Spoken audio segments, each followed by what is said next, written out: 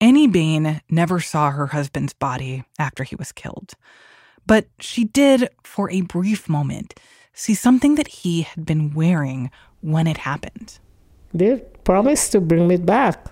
They promised that they couldn't leave it with me. I told them to give me. But they said no, they will get back to me with it. This came up during our interview with Annie last year. We had been talking with her at her home for about an hour when she told us this story about something that happened to her in the weeks after the executions and the U.S. invasion. One day, she couldn't remember the exact date, a group of officers had shown up at her door. They were investigating the murder of Prime Minister Maurice Bishop, her husband Norris Bain, and the others executed with them. These officers were not Grenadian. They were part of a group of Caribbean peacekeeping forces. There's a few of them because it was in the veranda they're talking to. Right me. here? Yeah, right here, in the same house. Mm-hmm. Maybe about 4 or 5 of them. A few of them came. In Annie's recollection, the officers had shown up to ask for her help, to have her identify a piece of evidence. They got Norris Bain ring. I saw the ring. She knew the ring. It was distinctive. She said her husband was part of a mechanics lodge and that the ring had the lodge's symbols on it, an alpha and an omega. So I saw that. I saw the ring, and I asked them, I said, where they got the ring? So they brought jewelry with them to show you? To show me and to know if I recognized any of it. And I recognized Norris' ring. Yes, and I told them, I said, you must have gotten the ring on a finger. Annie was certain that her husband had been wearing this ring when he was killed. So to her, this always read as a clue. She believed that the men showing her this ring must have recovered it from her husband's body. And she saw something else that she recognized, something that belonged to Maurice Bishop. I even see Maurice bracelet. They had quite a few exhibits. Why did they say they couldn't give it to you right then? Why did they need to hold on to it? Well, they didn't explain, but to my knowledge, I realized that they couldn't give it to me just like that. I figured that, whatever job they was doing, they're responsible. So you can't go back and tell whoever that you give Miss Bain the ring. Couldn't do that. Because they had to keep these things for the investigation and things like that. Yeah. Did they tell you that, or that's just your understanding now? No, they didn't tell me, but they said that they would get back to me with the thing. And then you never got that jewelry back either? No, never.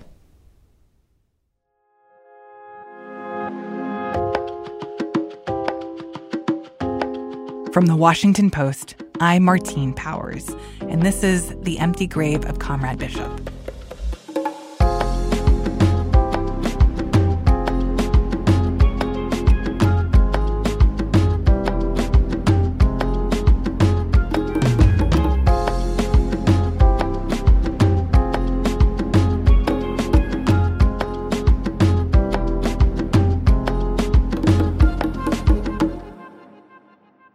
Episode 3. Annie has been turning over this moment in her life again and again for 40 years. And my impression of the way that she told us about this memory was that she thinks that there's nothing else to pull out here. But there are details in her memories that led us somewhere new. In addition to this story about the jewelry, she told me that she'd heard about something that happened the night of October 19th, just after the Grenadian army had killed Norris Bain, Maurice Bishop, and the rest of the group. Annie said that she'd heard that the bodies were first taken to an army camp at Calivigny. Calivigny is a peninsula on the southern coast of the island, just a few miles from the capital. There is people that were in Calivigny that know what went on. Whoever was responsible for digging the trench to put them, whoever was responsible for bringing tires or whatever they put to burn them, they knows. We wanted to understand better what happened between the hours right after the killings and that moment when Annie was faced with the ring. To do that, we had to hear from people who were there. A lot of the witnesses to these moments are no longer alive, but a few of them are. We tracked down 2 people who could speak to the hours after the execution. They helped dispose of the bodies. One was Callistus Bernard. He was the officer who ordered the soldiers to fire on Bishop. As a reminder, he served time in prison for the murders, and he wouldn't speak with us. The other person was not part of the group of 17 convicted in connection to the murders. We heard that he had a business on the island, right in the middle of Grenada's capital, St. George's.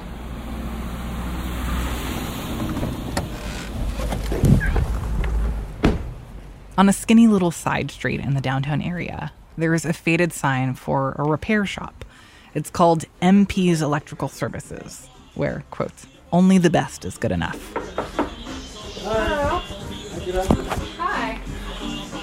I'm looking for, I'm looking for Manly Phillip. Is that you? Manly Phillip is the owner of this shop. We came from Washington, D.C., and we are interviewing people because we're working on a documentary about 1983. Yes, I wouldn't mind, but... Manly is in his late 60s. He seemed surprised to get this ask, but he agreed to talk with us if we could come back in a few days. When we did come back, he showed us into his small office. Just take up that music for me, please. The music, just lower it down.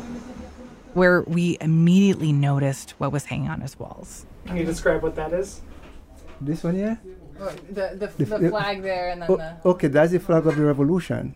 After the revolution was realized, this is the flag that established the Grenada Revolution.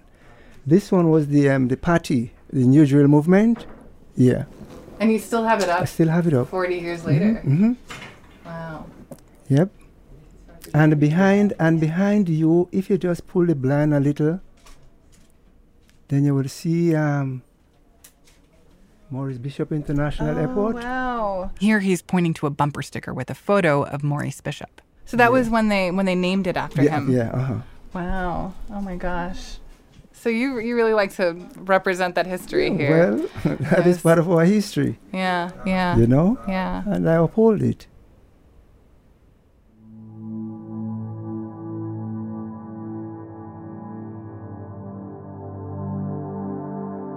Before he ran this repair shop, Manly Phillip served in the Grenadian Army, or the People's Revolutionary Army. That's what he was doing in 1983. He was an officer then, and one of his jobs was to train soldiers. I was very active in the revolution in the training school. Manly said he didn't witness the executions of Maurice Bishop and the others, but he was at Fort Rupert that afternoon, after the crowds of protesters had been shot at and had fled for safety. He was inside what had been the communications room of the fort. So he remembers hearing the sound of automatic gunfire. I heard this automatic fire. So evidently I get panic, so I run out. And I looked up in the direction where the fire came from. A superior officer was walking toward him, coming down from the upper level of the fort where the sound of the shots had come from. Manly confronted him. That is the first time I ever attempted to, disrespect a superior officer. So I said, what happened up there? All he did... As Manly made that sound, he drew his fingers across his throat. He would have seen when them guys were lined up. When I say them guys, I'm talking about Maurice, his cabinet colleagues, until I was lined up. Then Manly went up to the top of the fort, to the outdoor square where the bodies were on the ground. The word he used to describe the scene was horrific. He said the bodies of his former comrades were mutilated, torn apart by bullets. Can I ask, do you recall how many bodies you saw when you looked? No, at the time I did not check. But I have been able to identify a few of the guys. Well, as for Maurice, the way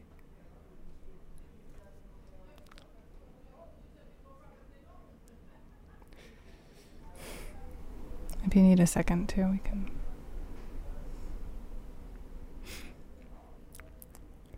When I saw what was done to Maurice, it was heartbreaking. And the other comrades like Maurice Bean, Jacqueline Creff, that was, it was something else.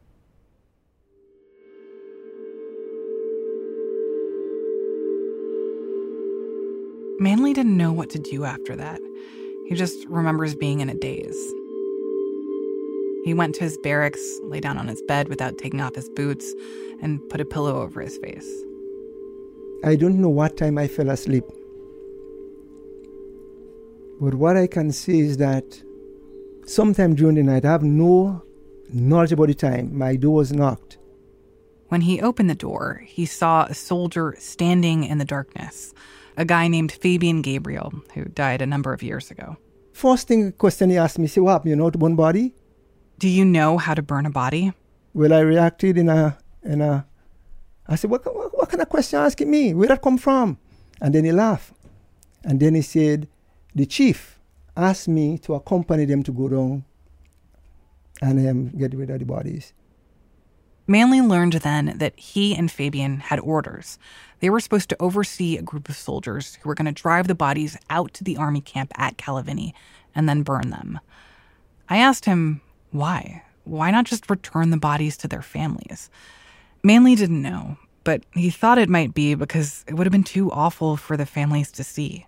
That is to tell you how terrible this body was mutilated.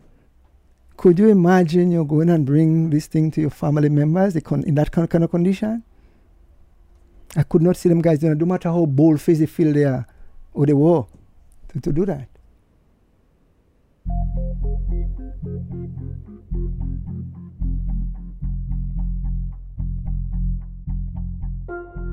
By the time Manley got outside, he says the remains of the people killed at the fort had already been loaded into the open bed of a large truck.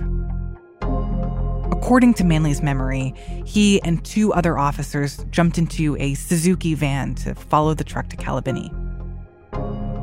They stopped at a fire station to pick up gasoline and tires, and they made their way toward the camp. Remember, there was a shoot-on-site curfew, so the roads were empty. They got to Calivigny, but to get to the camp at the top of the hill, they had to get up a steep dirt road. He says it was pouring, so the road had turned into mud. The amount of rain that fell that night, the truck, it took almost 3/4 of an hour before he was able to reach up that hill. Because every time it skids down to the drain, so it was a struggle to get it on the road, to go up the hill, and then to unload. They found a trench on the outskirts of the camp. No, the place where the bodies were placed, it was not something that was dug anytime in preparation for that activity. It was just there with all kind of old thing in it. The bodies were taken down from the truck, placed into the same pit. Did you help with that? Did you carry some of the bodies? Well, what I have to tell you is the truth. No, I did not. I was there. I did not. Manley says his only order was to supervise the process. So you were watching them take Yes, I watched. I looked on. In what state were the bodies? Did you see the bodies? And how were the bodies taken out of the truck? Again, I like to always refer to my recollection. I can't remember seeing the bodies in any sheet or whatever it is. I believe up to that point, whatever clothes the person would have had on them, that is how they would have placed in the empty hole. After that, he says that the soldiers put tires on top of the remains. They doused the tires in gasoline, and then they lit it all up. And he says they left Calivigny. We left it burning. And I presume it would not have burned for long, because you can't just put things over a tire just like that and expect it to burn for the whole night. That would not have happened. And I don't think that took more than an hour and a half, generally, before we left. And then we returned to the unit, the headquarters.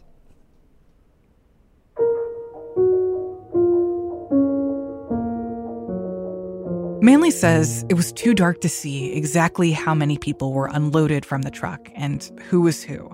But his description of the bodies of the executed people being moved to Calivigny, that squares with testimony from witnesses in the murder trial that happened a few years later.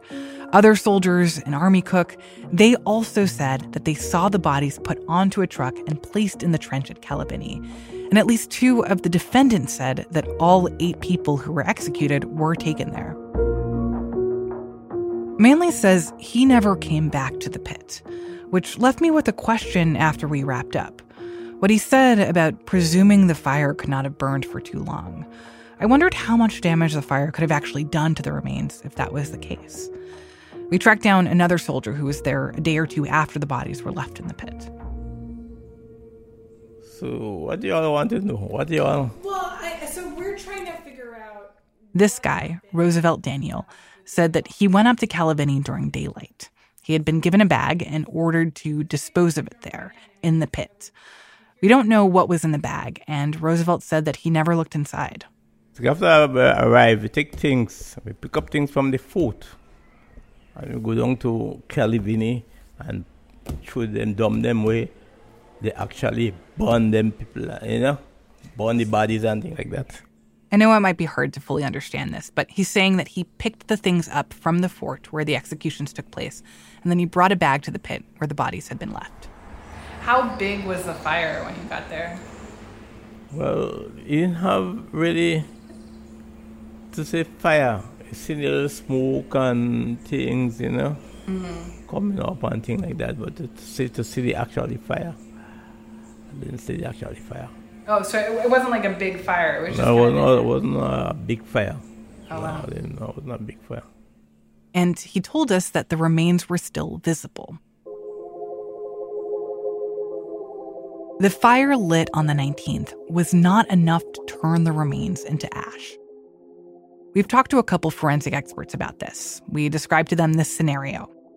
What would happen to a group of bodies if they were placed in a pit, covered in tires, doused in gasoline, and set on fire?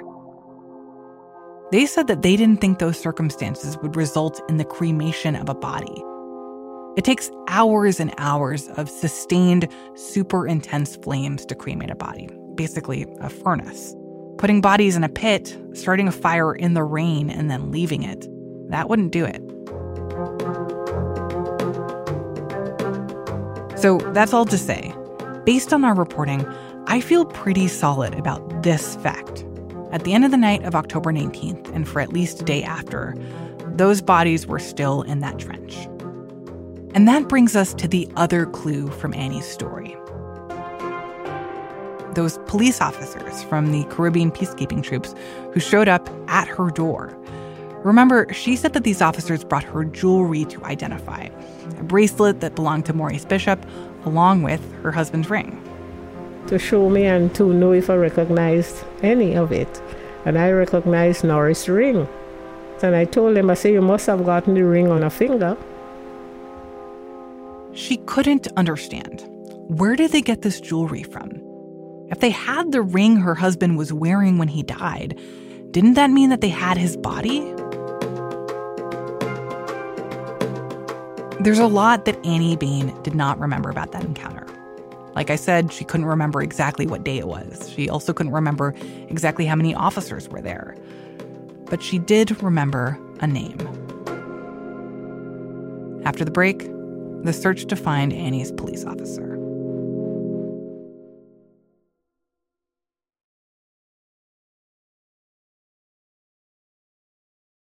Annie Bain had told us that the officers who showed up at her door with her husband's ring were not from Grenada. They were actually from Barbados.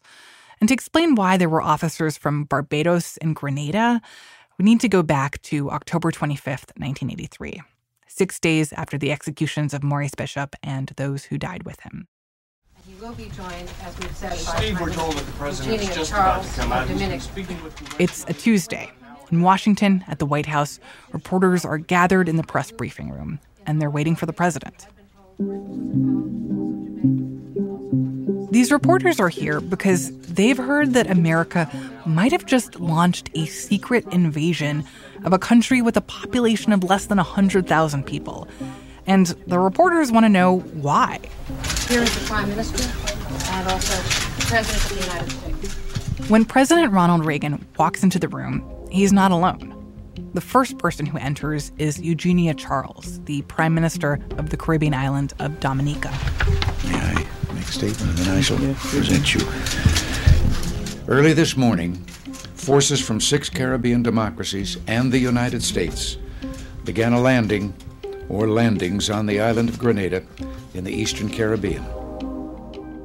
Reporters knew that a ship, the USS Guam, had been diverted to the Caribbean, and they'd heard that American troops had started parachuting onto the island.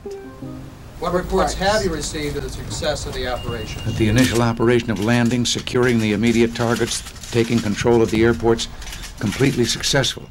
Now, Reporters also wanted to understand why the U.S. had gone in. Why it was in America's national interest to launch an attack on an island at the other side of the Caribbean Sea. And Reagan had an answer for that, too. American lives are at stake.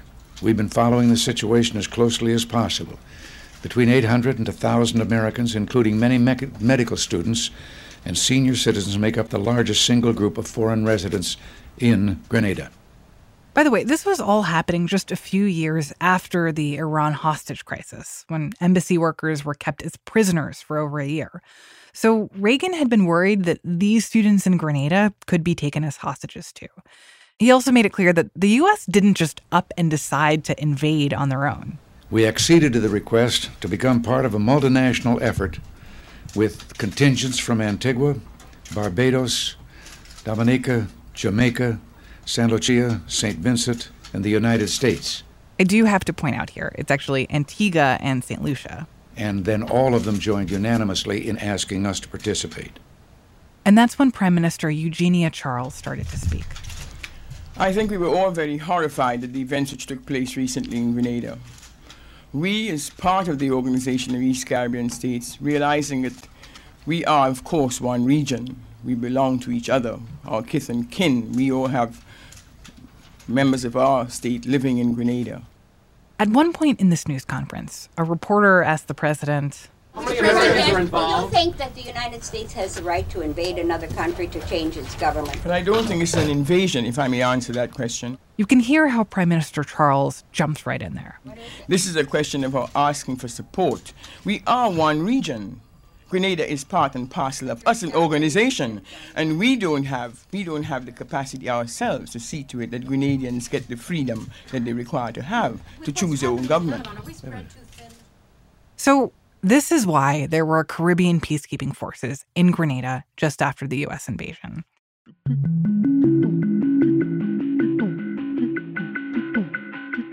The mission was called Operation Urgent Fury. It started with that first wave of U.S. troops. They took control of the airport and evacuated the students and faculty at the medical school. They helped put in place a new interim government. They also killed at least 69 Grenadian and Cuban soldiers. As we heard, Reagan initially called the invasion completely successful. But that wasn't the full picture. We'll go deeper into this in a couple episodes, but what you need to know now is that the whole operation was later criticized for disorganization and poor planning. 19 American troops were killed during the invasion. Some of them were victims of friendly fire or accidents, including helicopter crashes. The U.S. also accidentally bombed a Grenadian mental hospital, killing many patients. In total, more than 20 civilians were killed in the course of the invasion. Along with the U.S. troops, there were those Caribbean peacekeeping troops, several hundred of them. The largest numbers came from Jamaica and Barbados. They were put in charge of guarding the prison, escorting prisoners of war, securing important government buildings, and questioning Grenadians about the events of October 19th. My guess was, this is where Annie's police officer came in. If we could somehow find him, that could help answer the question of what happened to the bodies after they were left in the Calivigny army camp. I said earlier that Annie had a name. The problem was she only had part of a name. I only know him as Prophet. Prophet. Yeah, he introduced himself to me as Prophet. But How do you spell that? He's from Barbados. Brathwait. think so. Okay. And he was with the Bajan, if you don't know, is how you say from Barbados. Peacekeeping. Yes, he was the head of the peacekeeping from Barbados.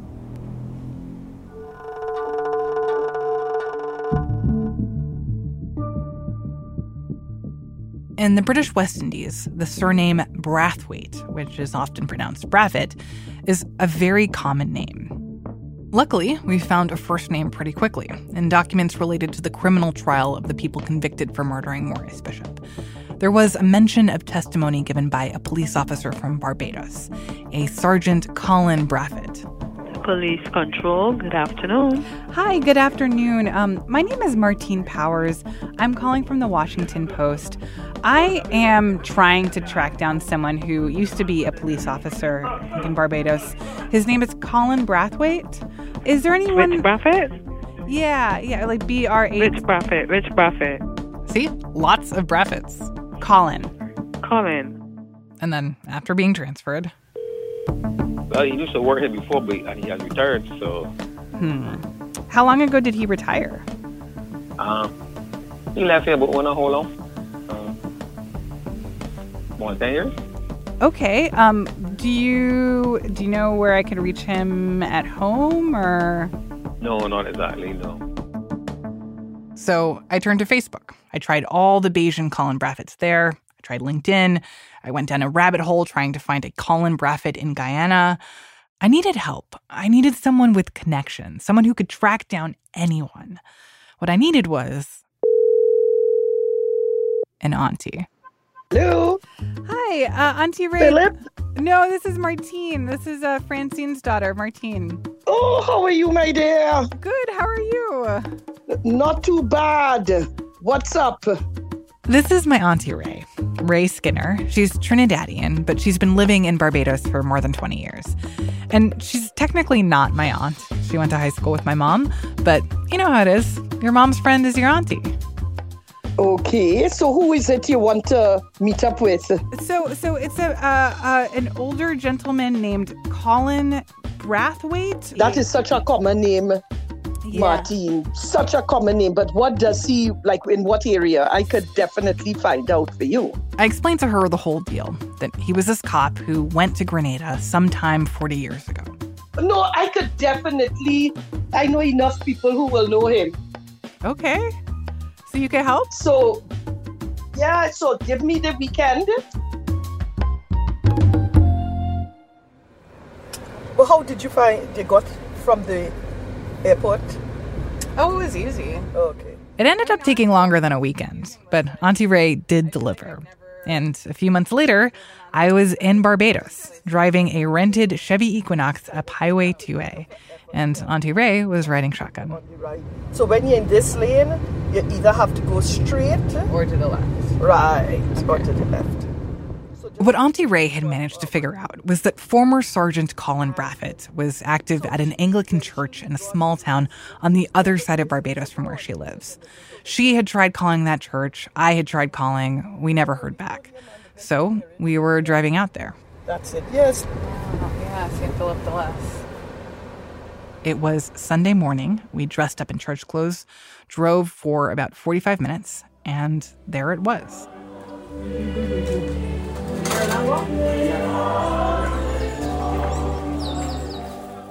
This stone building not far from the coast. There were people outside the church setting up for lunch. Hi. Sorry to bother you. I'm actually looking for Mr. Colin Brafitt. Do you know Colin Brafitt? Yeah. Well, he's inside. He's an altar service. Okay.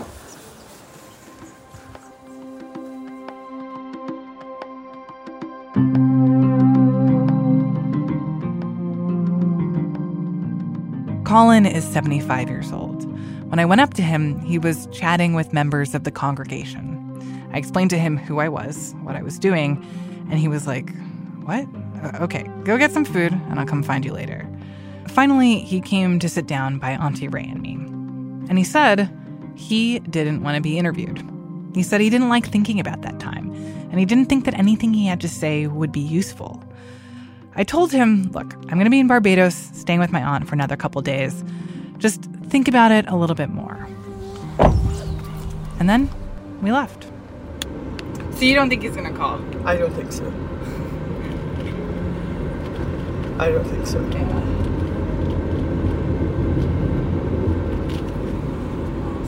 I kept looking at him, and I was looking into his eyes, and his eyes were back then. Mm-hmm. He looked at you like this, it's kind of suspiciously, but he remembers everything. Mm-hmm. He remembers everything. I felt that too. And so, when I didn't hear back from him, I just called him again. And he said, okay, come by tomorrow and we'll talk. Hi, Mr. Braffett. I'm parked up by the church. Okay. All right. Well, you can come down, keep coming down the hill. Okay. Should I come in the car or just walk? No, man. You come in the car. Okay. You want to walk? Are you asleep? So it turns out that Colin actually pronounces his last name Brathwaite, not Braffett. And he retired from the police in 2014. He was a detective, a forensic specialist, the CSI guy. It's work that he found challenging, but also made him proud. He liked to be the guy who could give people answers. I loved it. To be able to interpret a crime scene and say, well, look, this is what happened, that is what happened. Back in 1983, when he was sent to Grenada, Colin was in his mid-30s. He arrived just a few days after the start of the U.S. invasion, so about a week and a half after the executions. I asked him what he thought about the Americans' decision to go into Grenada. Politically and militarily, I can't say to you that was my concern. When we got there, we were supposed to investigate the matter at hand. That was the death of Morris Bishop and all the other people. That was our understanding, and it was my job to find out how it happened and who did it.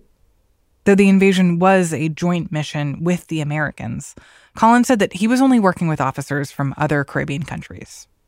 So once you got there and you learned that your job was going to be to investigate these murders of Maurice Bishop and the other people who died with him, how did you start that process? What do you do to begin the investigation? Well, how would I describe it? It would be the normal investigative techniques that you go trying to get witnesses and things like that, trying to find out what happened. The normal thing that you would do if you're going to investigate any matter, any murder. You try and get your witnesses, your information, and so on, and work from there. Colin said that some of these interviews were tough. Tracking down witnesses in a country he didn't know well, talking to distraught family members, and interviewing the people who would later be convicted of murder. Yeah, I remembered all of them. There's some people that you wouldn't really forget. Bernard Cord and so on. There were quite a number of them. Colin's job wasn't just about interviewing witnesses and suspects. He was looking for evidence too, especially the bodies. I asked him to explain why finding the bodies was so important. I mean, people knew that Bishop had been killed. It's not like there was a question about whether Bishop was dead or not, right? Yeah, but that's what people knew. Now you've got to prove it from your investigations. So to have the body, then we can have post-mortem done and so on and so forth, So in any other murder case, you want to get your body. And that's why it was a big breakthrough when Colin tracked down a witness who gave him a tip. We received some, I would think, credible information of where the bodies were buried. My information was that the bodies were at Calivigny. When Colin heard this, he was excited, but also cautious. I was waiting or trying my best to see if I can get a pathologist, a forensic pathologist, to accompany me to if I was going to do the excavation. And so I had to reach out to our pathologist here in Barbados. Why did you want to wait for the pathologist to be there? Why not just take the bodies out and bring the pathologist later? No. If you're doing investigations, you got to do it right. Correct. So Colin and a group of police didn't go out to that grave until a few days later. We think that this would have been several weeks after the executions. And when they got there, they found the trench.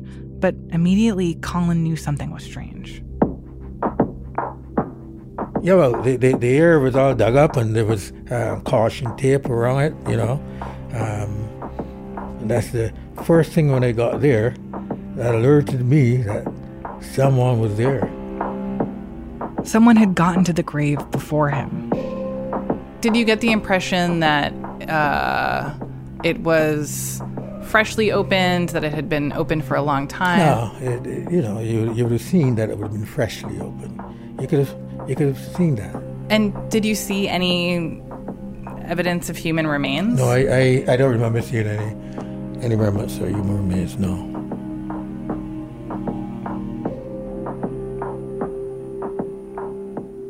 I can say who took them, who didn't take them, but no bodies were there when I excavated the grave. And that's all I can say. That must be very frustrating if a big part of your investigation is looking for these bodies. Mm-hmm. It was. I can tell you that it was. At that time, I was pretty angry, really. Colin had wanted to find these bodies because they were important to his investigation. But most of all, he knew that they would be important to the families of the victims. Instead, all he found was an empty grave, or at least an almost empty grave. What I found then were things like jewelry, rings and things like that, which we took into our possession. And the jewelry, was it, where was the jewelry? That would have been in the soil, and it had to be dug up and so on, so that would have been in the soil. He collected those pieces of jewelry. He knew that they'd later be used as evidence that he'd submit to the court. And he took them to the families of the victims to be identified. He remembers bringing them to Maurice Bishop's mother, Alimenta Bishop, who died a decade ago. And he remembers bringing them to Annie Bain. I remember her very well. What do you remember about her as a person, what she is like? Well, she was very strong to me. Having lost her husband, under those circumstances, she was pretty strong. Colin still remembers a story that Annie told him about driving home through the darkness on the night of her husband's murder. And he still remembers the way to her house. I have a hobby, and it's driving through countries on YouTube. This is a thing on YouTube that I only learned about after Colin told me about this hobby. There are these hour-long videos of scenic drives around the world that people post online. And one of the virtual drives he takes is along this road that comes down from Granatang Forest near Annie's home. And so when I drive through Granatang, I always look for where Miss Bain lives.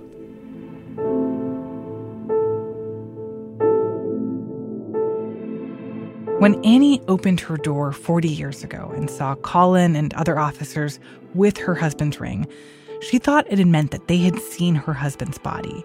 And she couldn't understand why they couldn't explain what had happened to his remains. But now I knew that that's because Colin also didn't know what had happened to his remains. He was confused too. This man who loved his job because he could give people answers about a crime, give them closure. He didn't have an answer for her. The jewelry that Colin found at the grave, he did later present it as evidence in court. His understanding was that it was then returned to the possession of the Grenadian police. He doesn't know what happened to it after that. We've asked Grenada's Attorney General, as well as other members of the government, about the whereabouts of this jewelry and whether it could be returned to people like Annie Bain. They said they'd look into it. We followed up a couple times, but we haven't received an update as of publishing this episode. Did you find any other evidence of bodies, or were you able to get further in locating those bodies? No. Why not?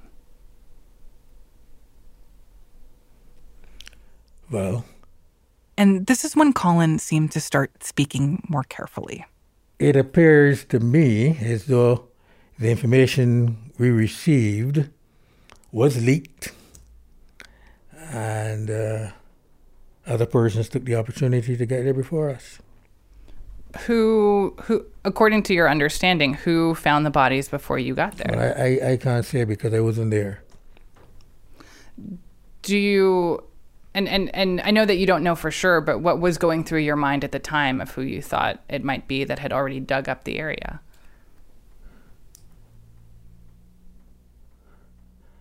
I thought we had a very good idea of whom there would have been, but I don't want to mention that now.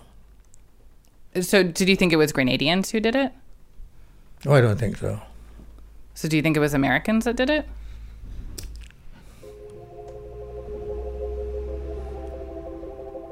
I think I don't know, but the information that was going around at the time would mostly indicate that. But as I said, I don't know. Then I pulled out my phone and showed him a photo I'd saved. Have you seen this photo before? Mm-mm. It was a black and white news photo taken by a photographer for the Associated Press on November 8th, 1983. No, I have never seen this before. So this you have some more? The photos I'm showing Colin are of the pit at Calivigny. They were taken 3 weeks after the executions. They are of a group of men, mostly soldiers with the U.S. Army. Some of the soldiers are inside of the pit. Some are standing around it at its edge. In one of the photos, 2 soldiers are next to the pit, holding either end of a body bag. One of the soldiers is mid-step, and it looks like they're starting to carry the body bag away. So you weren't at that scene? No. I took Colin through everything that we know about what happened after those photos were taken. And I told him that the U.S. insists that it does not have information about the whereabouts of the remains. That's what they say? The U.S. government, the State Department says to this day, they don't have the bodies of Maurice Bishop and the others, and they don't know where they are. Oh, well, but you see this photograph. All right. Okay. I've never seen these pictures before. This is the first time I'm seeing these. Yeah, this is the first time I'm seeing these.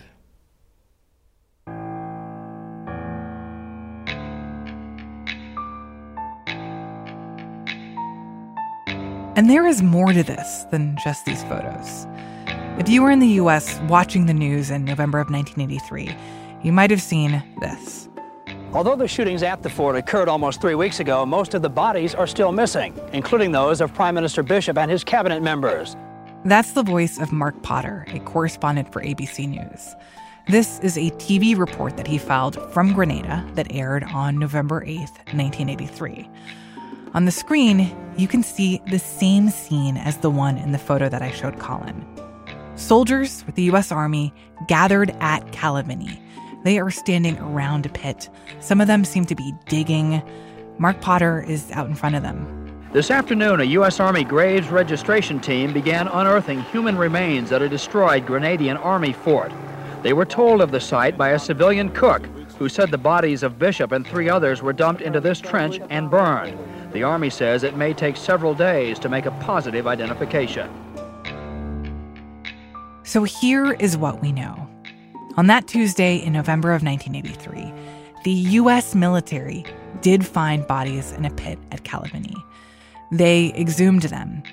And this wasn't done quietly. It happened, at least in part, in front of reporters and photographers who were at the scene. We also know that 2 days later, those bodies were examined by a forensic team from the U.S. This team was sent at the request of the U.S. State Department to try to figure out if these remains belonged to Maurice Bishop and the other people executed with him. There were not many Grenadians who were aware of all this when it was happening. As far as we know, reports by American news outlets were not filtering back to Grenadians at that time. But in subsequent years, more Grenadians have heard about what happened at Calivigny. They have seen the photos that I showed to Colin. They've heard about the forensic exam. Some of them have even seen the results of that exam. But those results were complicated. And when they started to get around, that is when people began to ask, what exactly happened in this exam? That day, they called and said, we're bringing some bodies over. The Army wants to look at some bodies. Can we use your gross lab? That is next time on The Empty Grave of Comrade Bishop.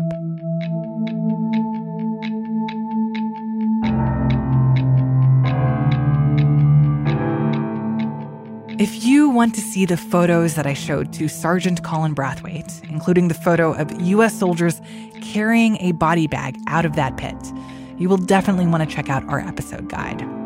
That is where we've been compiling photos, videos, documents, and other archival material from our reporting. You can find it at washingtonpost.com/emptygrave. There's also a link in our show notes. Episode 4 will be out next week on Wednesday, November 8th. But subscribers to The Washington Post can access it on Monday, 2 days early on Apple Podcasts. If you're already a subscriber to the Post, you can connect your subscription automatically through the Washington Post channel on Apple Podcasts. And if you are not yet a Post subscriber, go to washingtonpost.com/subscribe or look for the link in our show notes. And if you've got thoughts on what you've heard so far in the series, we would love to hear from you. Hit us up at emptygrave@washpost.com. The Empty Grave of Comrade Bishop was reported and produced by me, Martine Powers, along with Ted Muldoon and Rennie Svirnovsky. Our editors are Sarah Childress and Renita Jablonski. Fact-checking by Nicole Pasolka. Mix editing by Theo Balcom. Our series theme and music is by Keshav Chandradath Singh. Mixing, sound design, and additional music by Ted Muldoon and Rennie Svirnovsky. Our show art was designed by Lucy Nayland. Project editing by Casey Schaefer. Thank you to Allison Michaels. And a shout out to Auntie Ray. Finally, if you've been appreciating what you've heard so far, we would love if you could rate and review us on your podcast app. And also share it with friends and family that you think would be into this story. Thank you so much for listening to The Empty Grave of Comrade Bishop. And we will see you next week for episode 4.